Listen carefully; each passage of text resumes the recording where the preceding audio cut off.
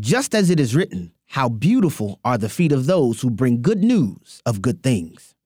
My name is Abraham Hamilton III, and this is the Hamilton Minute. A friend of mine who pastors a church in Nigeria once said to me, America has sent more missionaries into the world than any other nation before it. But the nation that once sent missionaries has now become the mission field. As you consider the calling God has for you, I just want to remind you that just as other nations need missionaries, we need missionaries in America, too. There are a lot of neighborhoods right here in our country that desperately need evangelism and discipleship. Let's not forget about them.